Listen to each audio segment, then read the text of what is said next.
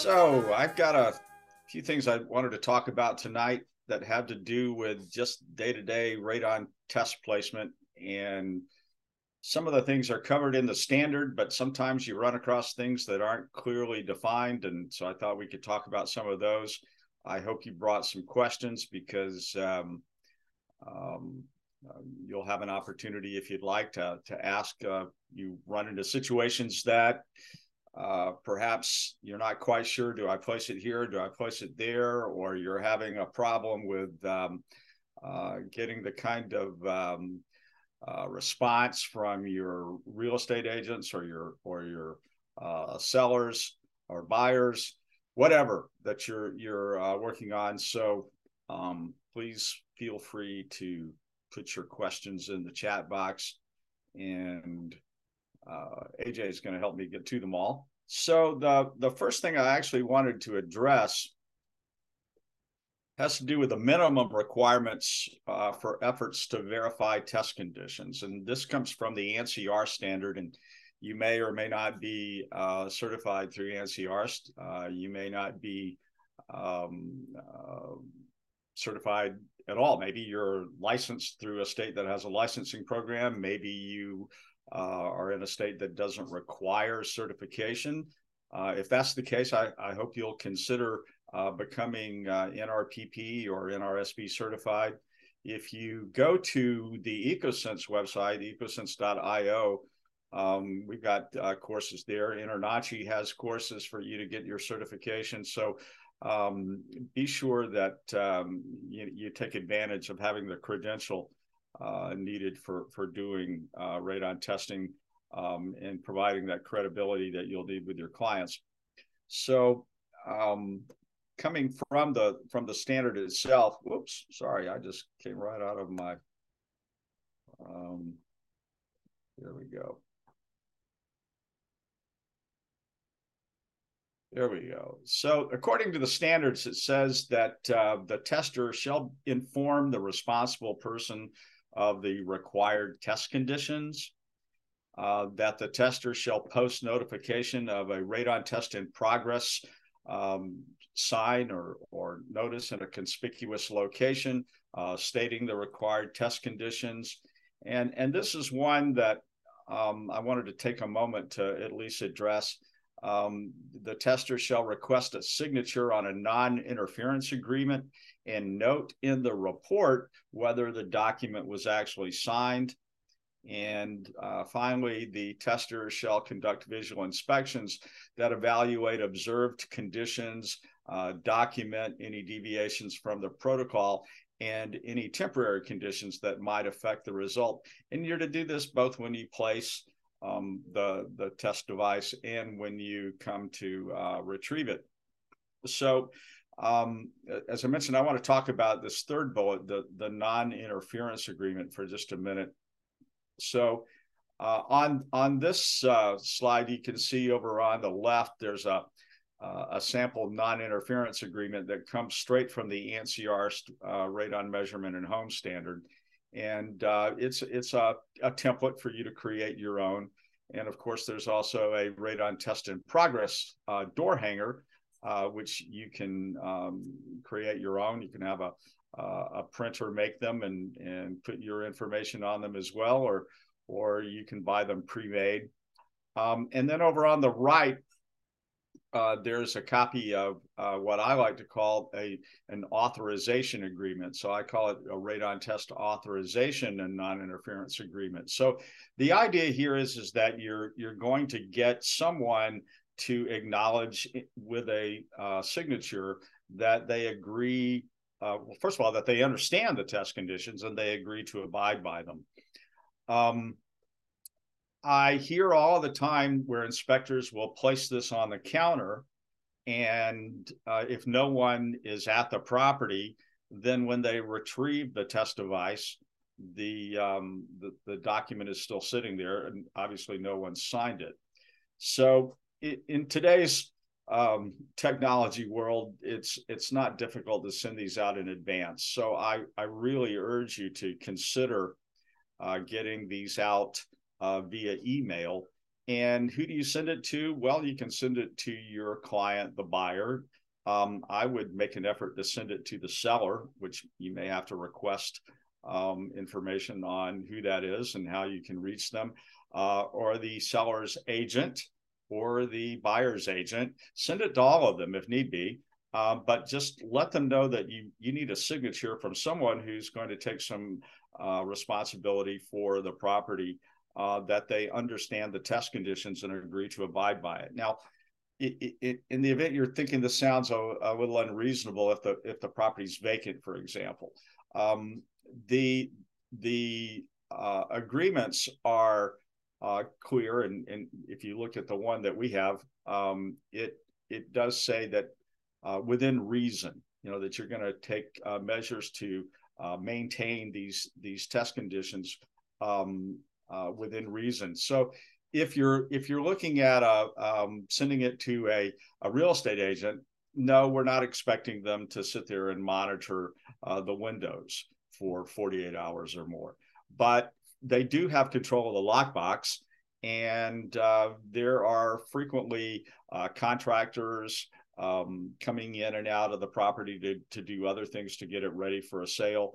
And it would be prudent for that real estate agent to make sure that those contractors or other people entering the property, maybe it's another real estate agent still showing it, understand there's a test in progress, and they will give them either a heads up that they need to maintain closed house conditions, or perhaps in the event it's a contractor needing to do work, that they reschedule it for after the test is completed. So if you send these out in advance, my experience is that you can get them signed. There are some states that require these to be signed. Illinois was one of the first states that requires it. And I remember when that happened many years ago, that testers were complaining about, well, this is going to be really difficult. People resist signing them and so forth. You're not going to be successful, even in a state like that, when it's required every time. And they don't expect that you're going to be 100% successful in getting the signatures, but they do expect that you're making a sincere effort 100% of the time. And if you are in a state where they do audits, then you could get a little slap on the wrist if it looks like most of the tests you're conducting don't have a signed authorization agreement. So I would suggest you get these out in advance, and then let me tell you why it's important, other than just the protocol says it or the state requires it. My experience from many years ago, and from talking to inspectors for many years since, is if you don't get a signed agreement, then if you show up and to retrieve the test and the device it has been moved a little bit, or the windows are open, or it's obvious that there's been some tampering, then the typical response, if there's not an agreement signed, is, well, we didn't understand. We didn't understand it needed to be there the entire 48 hours. I thought they said 4 to 8 hours. Or we didn't understand you meant all of the windows. We just thought you meant the windows on the lowest level. Or whatever they want to respond, they're not going to take responsibility. So then there's going to be a client looking at you and saying, well, now what do we do? The test results are unreliable because the windows were open during the test, for example. And there's going to be an expectation that you're going to come back and perform another test for no charge. I don't think any of us like to do work for free. So the way to avoid that is to make a sincere effort to get these out in advance, and hopefully get the signatures back even before you show up to perform the test. I like to call them authorization agreements. It's a little less, I don't know, maybe confrontational is not the word, but to me, if I were the seller and you sent me a notice that calls it a non-interference agreement, then I would think, well, what is it that makes you think I'm going to cheat on the test? I'm trustworthy, so forth. If you call it an authorization agreement, and within the authorization agreement, and with that authorization, they're giving you assurance that they understand the required test conditions and agree to abide by them, then perhaps it's a little easier for everybody to follow through and get it done. So just a heads up on that. If you'll make an effort, I think you'll find you'll be successful, and you won't have as many tests where you have to consider, well, what do we do now because the test conditions weren't maintained. There's another part of the standard that talks about the test conditions, and I highlighted a couple of things here. The thermostat should be set to maintain normal occupied temperatures between 65 and 80 degrees. Well, for the thermostat to do that, then the air handler is going to have to be set to cycle on and off automatically, depending on how low or how high the temperature gets, and which means the power needs to be on in the property.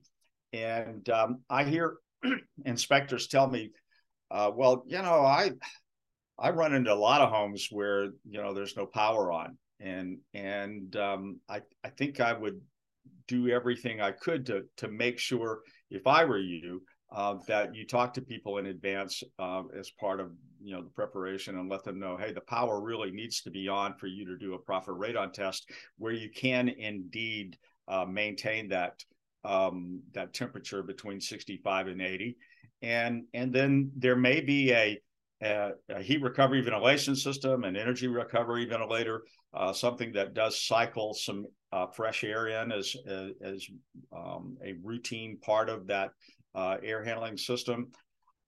That's supposed to be set for the lowest ventilation that occurs for any season. So if there's part of the year where that's completely shut off, then you would set that ventilation to not be on at all during the test. If it's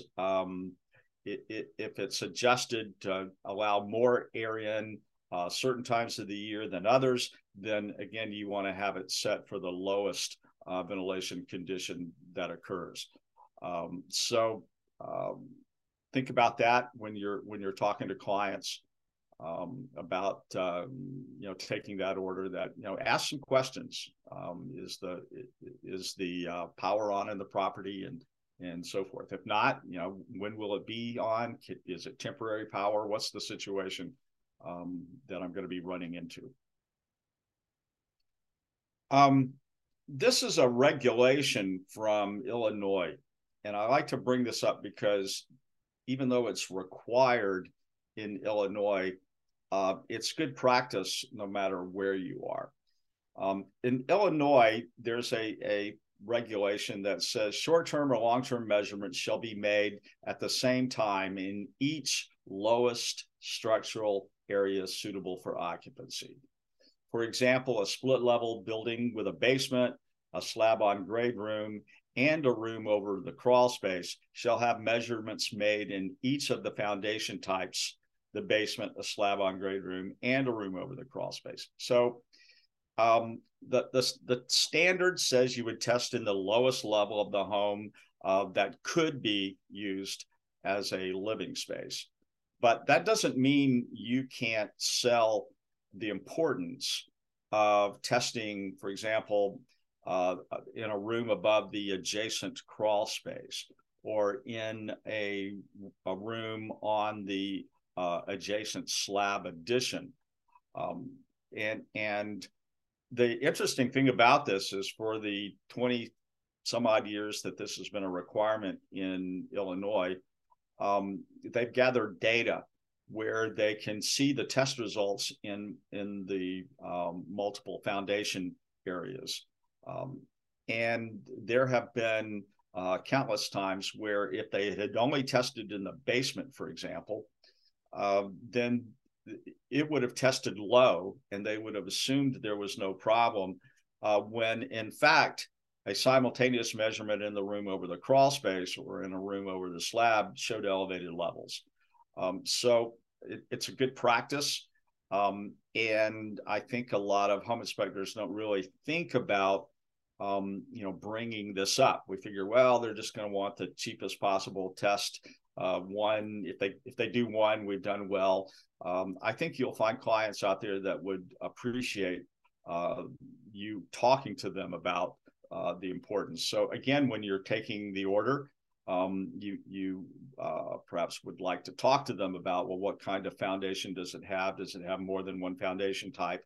But regardless, be prepared that you may run into that, and if you didn't talk about it in advance, perhaps you could talk about it when you arrive on site. So just to be clear, in this diagram, you can see there's a home with a basement, and if that's a livable basement, then you would certainly want to test there. And then there's a crawl space area adjacent to that, and you would want to test in a room above that crawl space. If over there on the other side of the house, if there had been a slab addition, then you'd want to test in a room above that slab.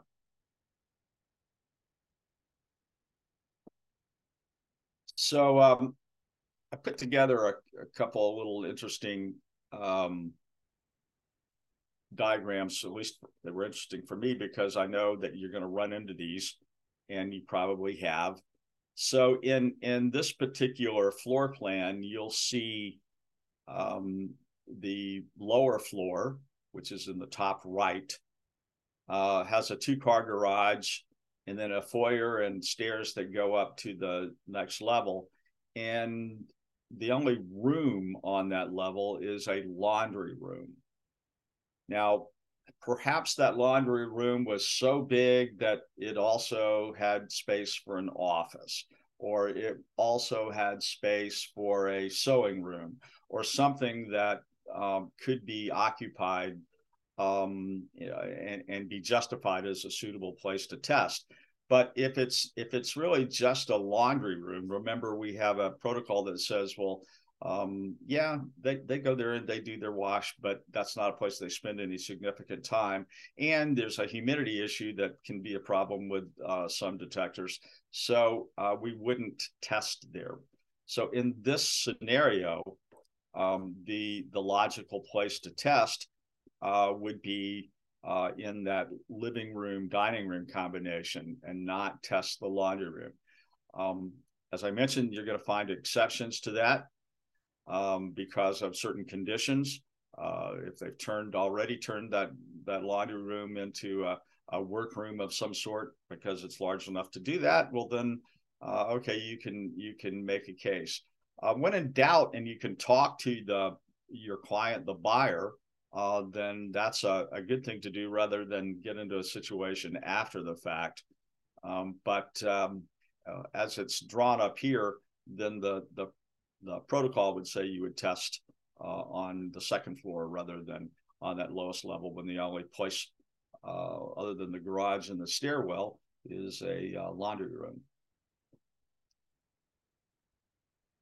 Here's another situation where you've got a lower level with a garage and a kitchen, and then it does open into a great room, and then there's a floor above that. So in this situation, you would want to test there in that great room as far away from the kitchen as you can get without being too close to an exterior wall and so forth, all the other requirements you want to maintain. But I have had questions when I've done webinars and classes over the years where someone would say, well, I encountered a home where the lowest level only had the kitchen and a little breakfast area. And then there were stairs that went up to the main living area. So what would I do there if I'm not supposed to test kitchens? Well, the standard says that if you have a situation where you're going to test in a place that's perhaps a not exactly what the protocol says, then you need to document why you chose that place. So if it just said kitchen, and you didn't have the area down here that says great room, and it was just a little dining area there, then yeah, it would be suitable to test there. I would get as far away from the cooktop and oven as you could get, and perhaps where they might eat breakfast if there's a breakfast bar or a breakfast nook, and test there, and then document in your test report why you chose to test there. It was the lowest level. That was the most logical place to put it. You avoided humidity from the cooking, and that's why you placed it there.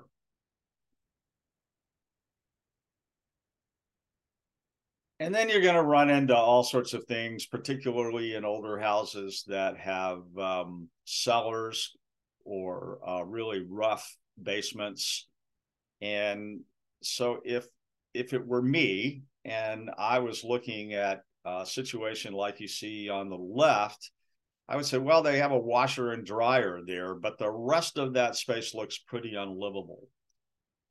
So I would suggest that the test be placed in the room above. Now, you're testing for a buyer, and there's certainly the potential for that buyer to say, well, but I plan to clean that up and put a workout room or something there. And if that's the case, then all right.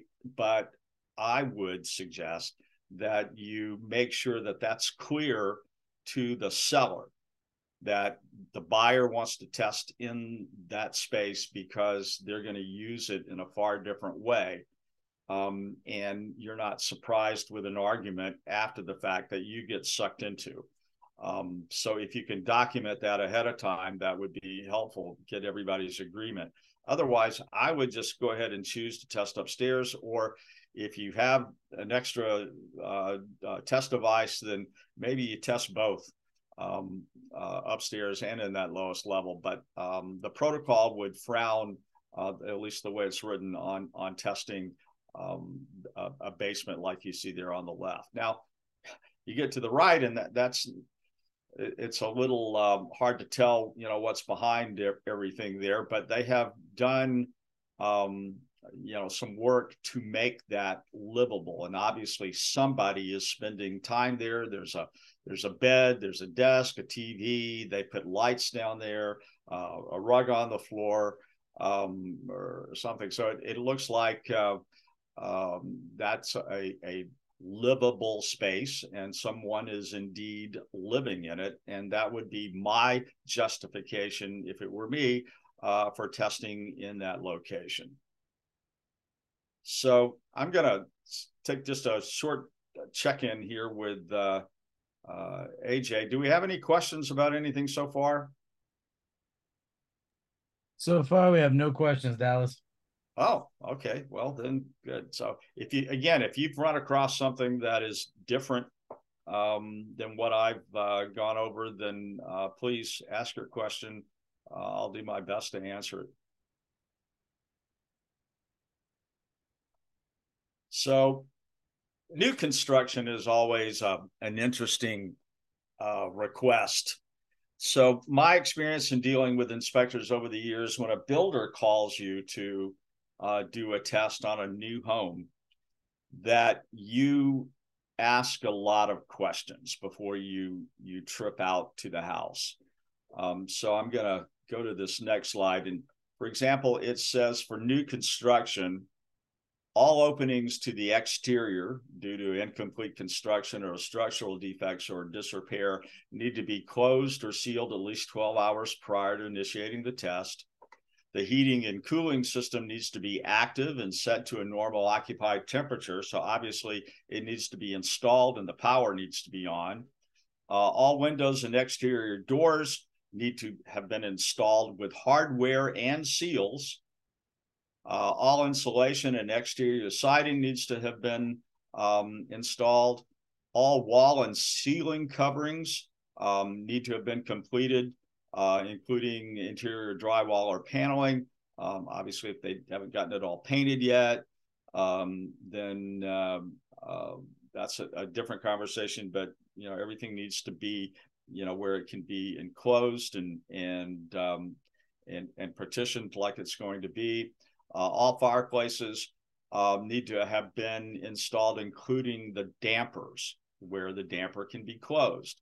So again, my experience is when you get to a house that looks a little like this, when you were called out to do the test, you may find that some of those things are not done. You may find, well, there's actually no power in the place, or the hardware is really not on the windows. So I would suggest strongly that if a builder calls you to test a new property, that you or your staff is trained to ask that builder 15 or 20 questions, and even perhaps, are you sure? I know I have been told years ago, I had, would go out and do a test myself, and the builder assured me that everything was done, and then I would get out to the site, and the on-site project manager would look at me like, well, he told you that? Really? No, we haven't gotten that done yet. So just a heads up, no point in making a trip if you don't have to. It's better to ask the questions up front.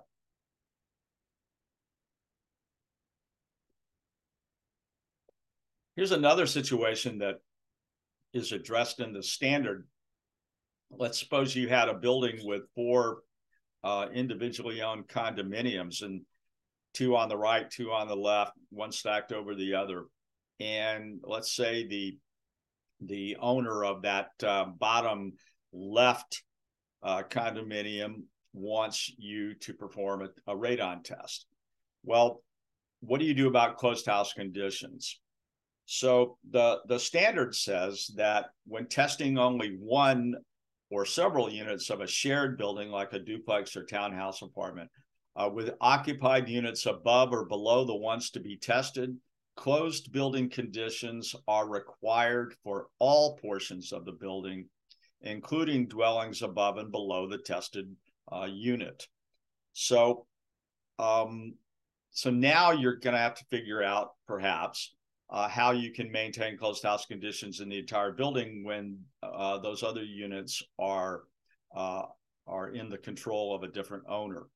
So they put an exception in the standard for that situation. It says testing is permitted if closed conditions in the other units are beyond the control of the tester. However, this situation requires that the conditions, circumstances, and appropriate recommendations are described in writing for inclusion with reports when distributed. So the answer to this is, if indeed you have no control over closed conditions in those other units, that you make it clear in your report, anywhere you can put notes. If you're using our equipment, we've got a place where you can put notes to include in the report, and you just describe the situation where it's clear that you cannot verify, or you observed closed conditions weren't maintained in the other units, and that's the best you can do. Now, just to go a step further, if you were hired to characterize the radon in the entire multifamily building, then you're going to follow a different protocol altogether. And that is the ANSI-ARS protocol for testing multifamily and large buildings. If you go to standards.arst.org, standards.arst.org, then you can scroll through and see all of the different ANSI-ARS standards, and you can find the one for multifamily. And all of the standards can be viewed for free. You can't download them or readily search them, but you can certainly open them up and scroll through and read them if you'd like. And you can purchase them if at that same site. I think they're typically around $50. If you are an ARST member, then your membership includes free copies or access. So you'll get the PDF versions for you to download and save on your computer without having to pay additional for them if you are an ARST member. It's good to know if you're not certified, then I would strongly recommend that you consider getting certified. In the meantime, I would definitely make sure that you're familiar with the standard. Spend a little time going through and make sure that you're clear and that you're following the standard and the doing your tests in an appropriate manner. Improper deployment.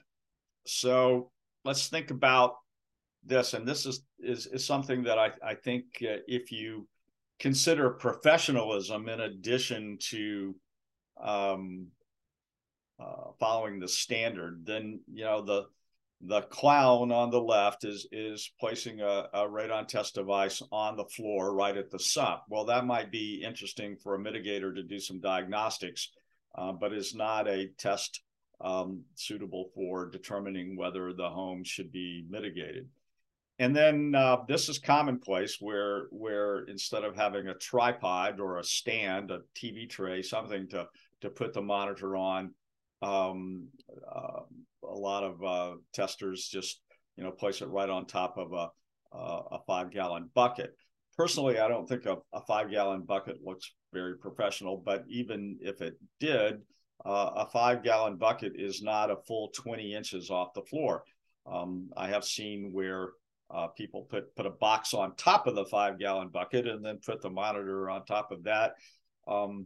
If you have a device that has the ability to connect to a tripod, then I would suggest that looks a lot better, looks more professional.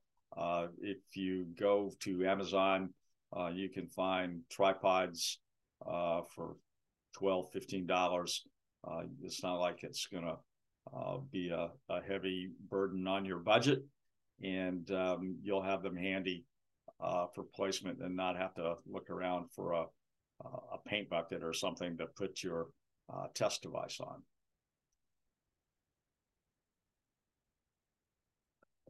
I'm going to kind of end up with something here, and without getting too much on an advertisement here, but we have a couple of homeowner devices.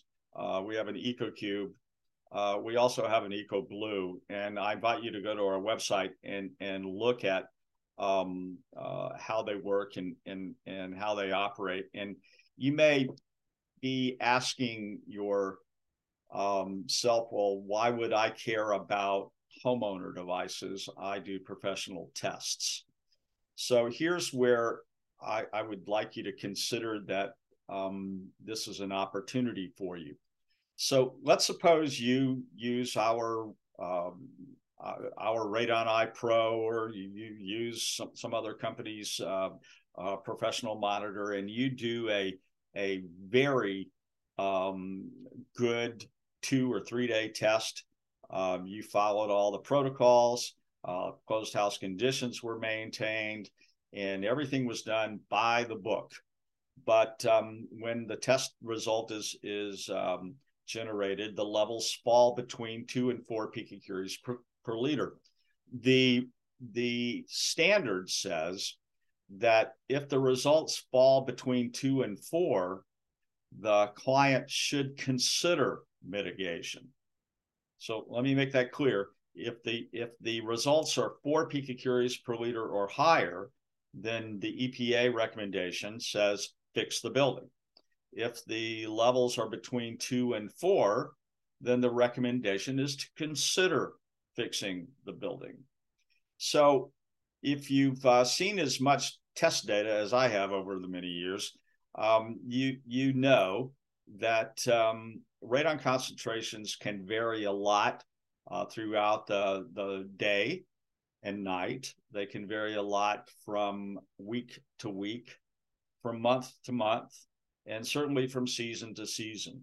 So even if you did a great 2-day test it isn't necessarily reflective of what the concentrations are over a longer period.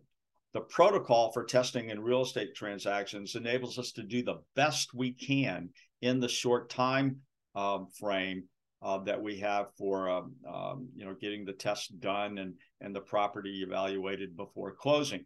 And thousands and thousands of properties have been tested by home inspectors like yourself, where people have discovered the concentrations were high, and they went ahead and mitigated, and they got benefit from that. So the program is a success.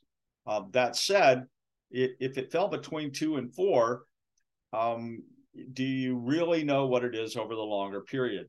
So here's an opportunity where if you were to join, for example, our referral club, then you would be able to actually sell your client one of our homeowner devices at the lowest price they could buy it at. We'll even discount it to match whatever we have on Amazon and less. So we monitor that, and you can get a commission for doing it. We pay those commissions out every month via PayPal. So I was excited at the InterNACHI conference in Atlantic City last week, where we had one of our inspectors who uses our Radon I Pro run up to me and say, "Hey, I'm ready to buy another Radon I Pro. I made enough money over the years so far selling the homeowner devices that the commission is going to pay for another unit." Now, I can tell you that this home inspector is aggressive in selling them.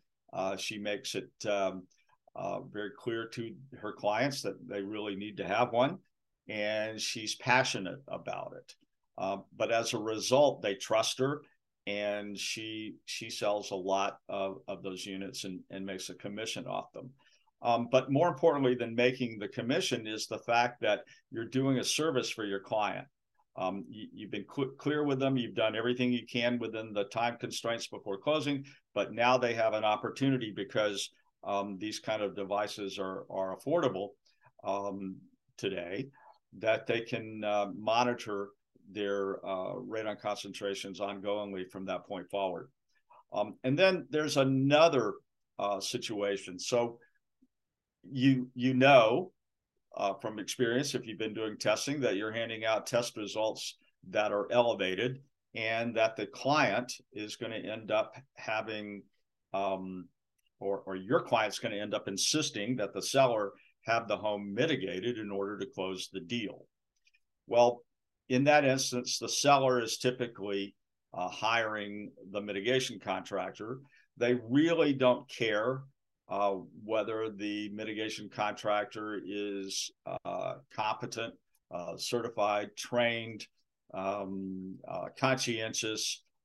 They are looking for the smallest price and to get a test result below the action level in time to present to the buyer before closing. So I would strongly recommend that when that occurs, that you explain to your client, well, okay, so they've mitigated it and you've got a test result, but how are you going to know the system is working from this point forward? Here's an opportunity for you to give your client a device, or provide them with a device that they can monitor their mitigation system for all the weeks and months and years after that to make sure that it's working.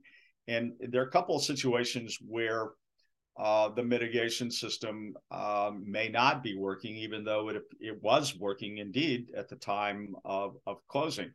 For example, perhaps the mitigation or clearance test, the short-term test, was done in April or September when the heat or the air conditioning wasn't really running, and the mitigation worked well. But in the coldest month of winter, when the stack effect is enhanced because of the temperature difference between inside and out, and Perhaps you've got some leaky return ducts down in the lower level that are sucking air from the basement, and changing that pressure relationship between the house and the soil.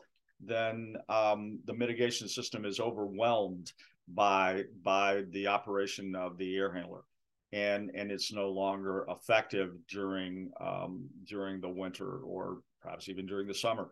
So you wouldn't know that if you didn't have a way to monitor it. And the standard, as well as EPA recommendations, say that if a home is mitigated, then you should retest every 2 years.